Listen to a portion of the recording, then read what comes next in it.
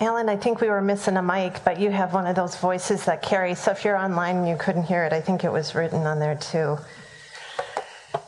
Grace and peace and love.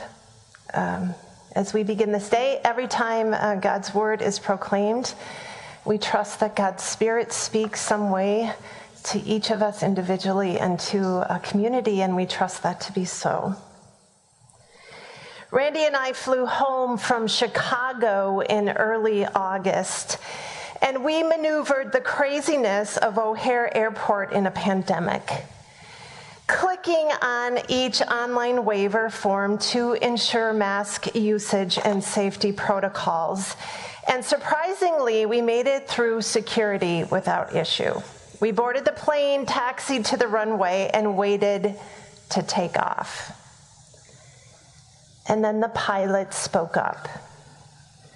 As a reminder, masks are required on this flight and every flight. I'm here to inform you that there is a passenger who is refusing to comply with this federal regulation. And so we will go back to the gate and escort this passenger off the plane if they continue to disregard this federal requirement. The plane hushed, and all I could hear was angry white noise. It was hot and humid, and the air conditioner would not kick on until the engine started. I could feel my blood begin to boil, and I thought bad things in my head, and I whispered my judgy, angry rants in Randy's ear. One person is going to make life miserable for all of us. This is unbelievable. The passenger behind us began to increase his whisper so we could all hear him.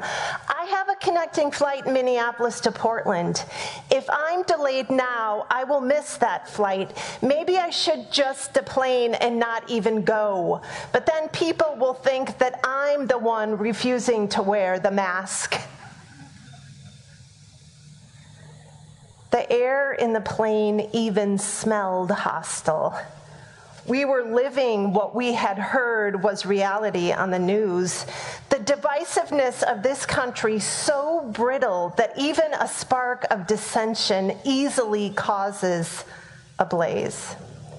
And so we waited, and after a few minutes, the pilot came on again.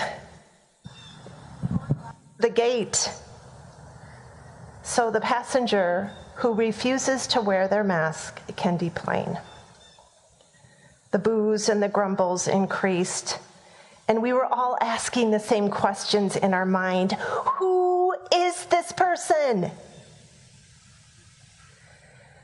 When we returned to the gate, which seemed to take forever because O'Hare is so big, the TSA agent came aboard and stopped 2 rows in front of me, stood in front of a man who got up, removed his stowed luggage, and got off the plane. It was awkward. It was a tangled mess of fractured humanity and a reminder of the anger, fear, and division that live on the surface of daily life. There was no time to consider the story of this person, not 1 ounce of empathy, just disgust and frustration. The gospel that Alan read today is not light and breezy like our weather. Jesus is in conversation with a group of Pharisees and scribes as they gather around Jesus and point out that his disciples are eating without washing their hands. It's a fair question to ask, although hand washing at that time was not a purity law for everyone.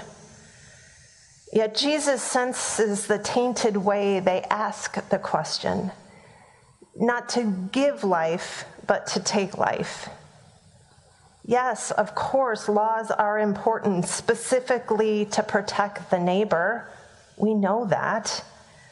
But what is wrong is when we wield power and privilege over another and refuse to see our own brokenness because we simply want to control. I would like to tell you that I felt better for being really judgy and irate on that airplane, but I didn't. I felt worse. I realized my own impatience, my inability to see a bigger picture, how quick I was to judge and pass along my anger to fuel another. And then, each time the plane moved, when we initially had departed, when we had to return to the gate, and eventually when we took off again, the flight attendants had to speak the FAA required verbiage about mask wearing. It's the script we know, right? In accordance with FAA regulations, all passengers are required to wear face coverings for the entirety of the flight, which must cover your nose and mouth even while sleeping. I knew legally they had to speak it each time the plane moved, even though they knew we had heard it clearly and were living through the implications. And each time it was spoken, it reinforced the lack of human cooperation and compassion. It was like nails on a chalkboard. I could not listen to it again. It kept reminding me of what I was not. It kept reminding everyone on the plane that we were not enough. There are so many voices that remind us of the brokenness of our human hearts. So many that we begin to believe it's true.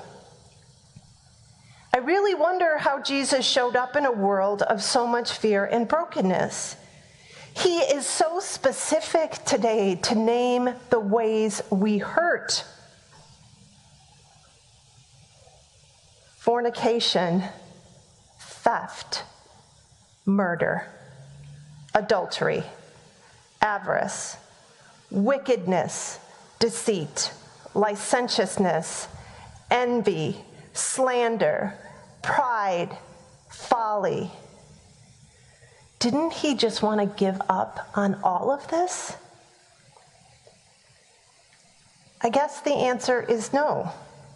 And so in the midst of the seemingly impossible, Jesus revealed and continues to reveal in words and actions that God came down into this broken world to save human hearts and to stay with those hearts when it seems hopeless, to offer and speak a word of forgiveness that we are called each and every day to begin again, to show us how to love, to take the next step towards empathy, to build community, compassion, and justice, and to show us that the human heart actually does have the capacity for good. Each and every time we gather for worship, we speak God's words of forgiveness. We start the service there. We spoke them today. I'll read them again. Beloved people of God, in Jesus, who is our bread from heaven, you are fed and nourished. There is always more than enough. Through Jesus, you are shown God's mercy. You are forgiven and loved into abundant life. In just a moment, God's words will be spoken to these fresh, new babies in their new life, that God is with them, and that we are called, along with their parents and their families, to walk with them in a life that is not a straight line. That God promises always to be present, most especially when the world turns on them and when they turn on the world. They are called just as they are to make a difference in this world. And we are with them, and God is with them as well. And we will hear Jesus' words as we share this meal. This cup is the new covenant in my blood, shed for you and all people for the forgiveness of sin. God is not giving up on me. God is not giving up on you. God is not giving up on that man who refused to wear his mask on the plane. God has not given up on this world. Do we trust these words to be true, or is it just religious white noise? I wonder and I doubt myself. But we are called back to hear the voice of God in this world that speaks into all the places, to remind us that we are enough, that we can make a difference. The prophet Isaiah in chapter 55 says this, "For as the rain and snow come down from heaven and do not return there until they have watered the earth, making it bring forth and sprout, giving seed to the sower and bread to the eater, so shall my word that goes out from my mouth. It shall not return empty, but it shall accomplish that which I purpose and succeed in the thing for which I sent it." Even when we doubt and give up, when all we see and experience is injustice and suffering, we hear again and again that God's word, the words of Jesus spoken today, will not return empty. They will accomplish that which God purposes and succeed in which God sent it. And God chooses to use us in our broken hearts to put this world back together, for mercies to enter the cracks of injustice and privilege to change hearts and institutions. Maybe faith then is trusting in what God's words are already doing. That each day we are given the opportunity to begin again, to embody the forgiveness given to us, to hear another story, to listen, to see our blind spots and dare to know that human hearts can love beyond what we think is possible. As I exited the plane coming back home, I looked at one of the flight attendants in the eye and I saw her weariness. And I wondered, how could she continue to show up and endure the brittleness of this time? It was like she could read my mind. She looked at me and said, "Most people make my work enjoyable." Clearly, she was a sign of hope, that the human heart is capable of more than just evil, that a human word can remind me and you that maybe this word of God that speaks today is accomplishing that which it purposes and succeeding in what it was sent to do. Amen.